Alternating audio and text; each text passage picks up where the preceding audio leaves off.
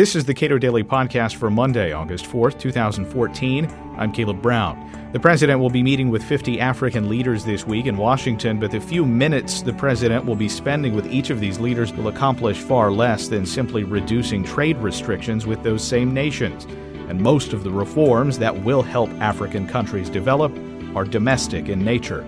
So says Dalibor Rohac, a policy analyst at the Cato Institute. I'm afraid it's mostly an exercise in symbolic politics. The idea that anything meaningful, anything of substance could be resolved at a 6-8 hour summit at which President Obama is gathering 50 African leaders is highly implausible. African countries do share some of the common challenges.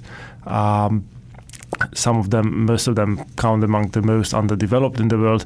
But in the end, every African country is different. Every African country has slightly different needs, slightly different problems. And the idea that President Obama will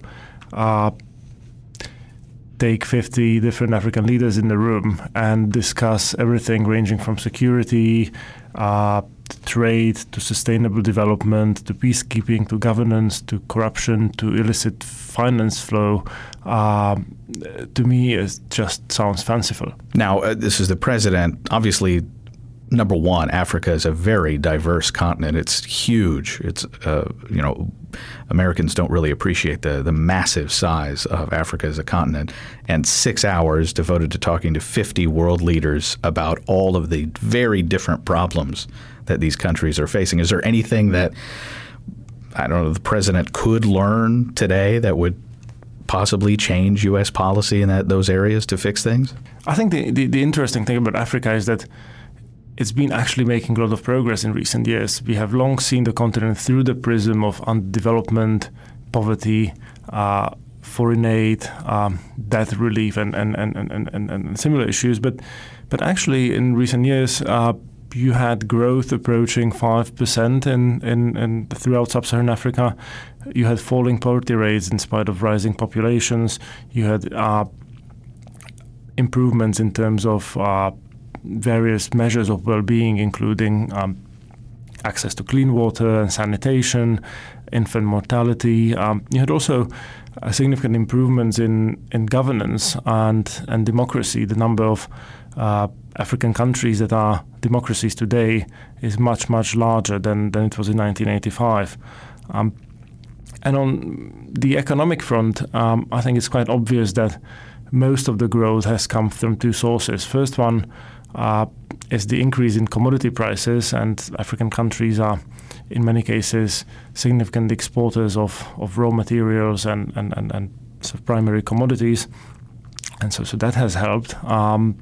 But you had also improvements in macroeconomic management in terms of falling debt, falling inflation rates, and just an overall better business environment and institutions, which account for large part of these increased growth rates that we've seen in Africa. That being said, the African continent has still a long way to go. It still remains among the economically least free areas of the world, with large extent of trade protectionism even within Africa. In many cases, for up to 25 African countries, the trade barriers that these countries are facing on manufactured exports within Africa are larger than the barriers they're facing when they try to export to the rest of the world. Who are some of the leaders when it comes to getting things right in terms of governance and economic freedom and infrastructure? Well, there are obviously a handful of countries that have made significant gains in terms of the quality of their institutions in the past 20 years or so. Those would include Mauritius, Namibia, Botswana, or Rwanda, although the regime in Rwanda is rightly seen as quite controversial. But in any event, you've seen these countries make significant changes to their business environment, institutions, try to crack down on corruption, and very often that produced good results in terms of economic growth and increased trade and investment. And it's obvious that African countries need to do more of that, and that can't come from the outside. That can't come from summits in Washington and photo ops with President Obama. Still, the West can help, and it's obvious that African exporters are facing trade barriers, not just within Africa, but also in Europe and in the United States. In some cases, these barriers don't strike us as obvious because nominally tariff rates that are applied to imports from African economies look fairly small, but we have to take into consideration, in the case of the United States, for example, the existing quota system in which the permitted amount of imports is fixed by a certain amount, and above that threshold, the applied tariff rate is much higher. In some cases, approaching 350%, which is quite prohibitive for most exports that we can think of. In terms of the United States taking some action to sustain development in Africa, you're saying that reducing trade restrictions should be top of the list? I think it should be, and those are not just tariff barriers, which obviously should be repealed, and not just by the United States, but also by European countries, but also implicit protectionism in the form of agricultural subsidies. Agricultural produce is one of the significant export articles coming out of Africa, and African exporters find it really hard to compete against agricultural producers that are recipients of this large quasi-welfare programs in Europe or in the United States. And I don't think there is any economic justification for these programs.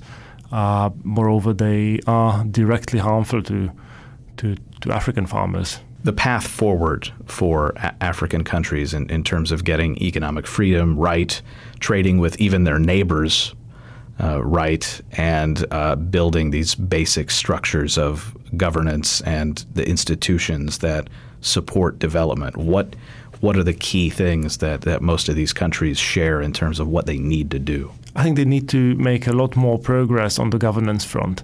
They need to strengthen their own institutions, make it clear that the government is there to serve the people and not the other way around. In many cases, they have to fix the problem of the management of natural resources, which has corrupted many governments in the region, where government is just seen as an opportunity to access rents from natural resources and natural export revenue.